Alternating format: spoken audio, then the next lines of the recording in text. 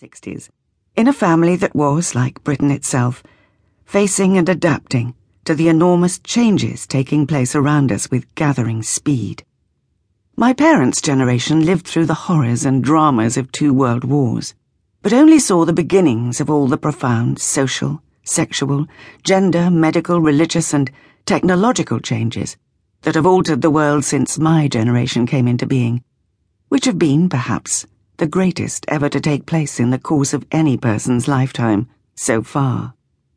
I hadn't really thought much about this before I began full marks for trying. But writing about one's childhood and youth highlights the changes, because you can remember what it was like before they happened. There are the obvious, mundane, physical ones, of course. Motorways, seatbelts, air travel, London's changing skyline. And then there are more subtle ones. When I first came to live in London, Downing Street, now sealed off behind huge gates, was just another road. You could amble past number 10 and stare at the policeman standing outside the door. Similarly, you could park free next to the stones at Stonehenge and go and touch them. The stunning Art Deco foyer of the Strand Palace Hotel was its foyer. Now it belongs to the V&A Museum. And Wolseley was the name of a car, and not a fashionable London restaurant in Piccadilly, where there used to be an old Wolseley garage, but everyone has forgotten that. Then there are the humdrum domestic changes. Duvets have replaced eiderdowns, tampons have taken over from sanitary towels and their ugly accompanying belts. Handheld hairdryers and heated rollers mean we no longer have to sleep in curlers. Disposable nappies have made redundant the whole rigmarole of toweling and muslin squares, which had to be boiled on the stove because people didn't have washing machines. Kleenex tissues are the new handkerchiefs. The idea of blowing your nose into a piece of cloth was never nice.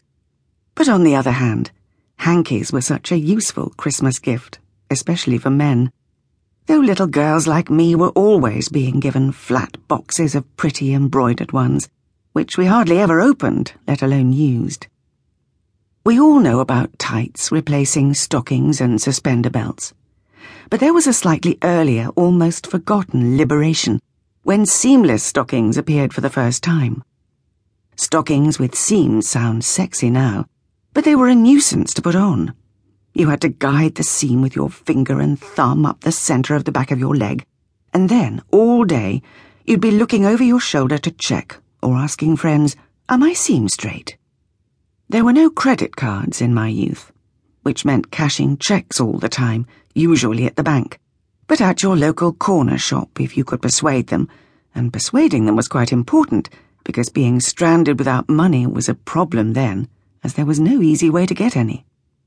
In my day, you couldn't go to the lavatory on a train when it was in a station, because the flush drained out directly onto the tracks, which made us wonder what was happening with aeroplanes.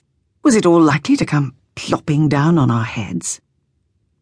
In 1977, Dad and my sister Tessa and I clubbed together to give Mum her first ever washing machine for her 70th birthday. But instead of being pleased, she was furious, because she thought it was some kind of negative comment on the way she'd always done the washing before. My in-laws had the first washing-up machine I ever saw, but I was sceptical about it, because they seemed to have to rinse all the plates before they put them in, which I thought was kind of doing the same job twice. The food we eat now would be unrecognizable back in the 50s. I mean, literally. Few people then knew what an avocado pear looked like, let alone an artichoke or a mango or passion fruit, or croissants, baguettes, wraps, pizza, sushi, or anything in a Tetra Pak.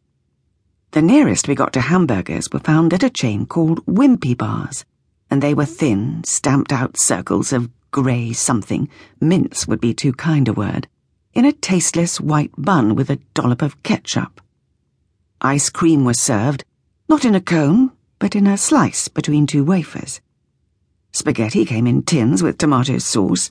We knew so little about pasta in those days that in 1957, when Richard Dimbleby, the even more famous broadcasting father of David and Jonathan, made an April Fool film for Panorama about Italians gathering the spaghetti harvest, showing long strands draped over the branches of trees.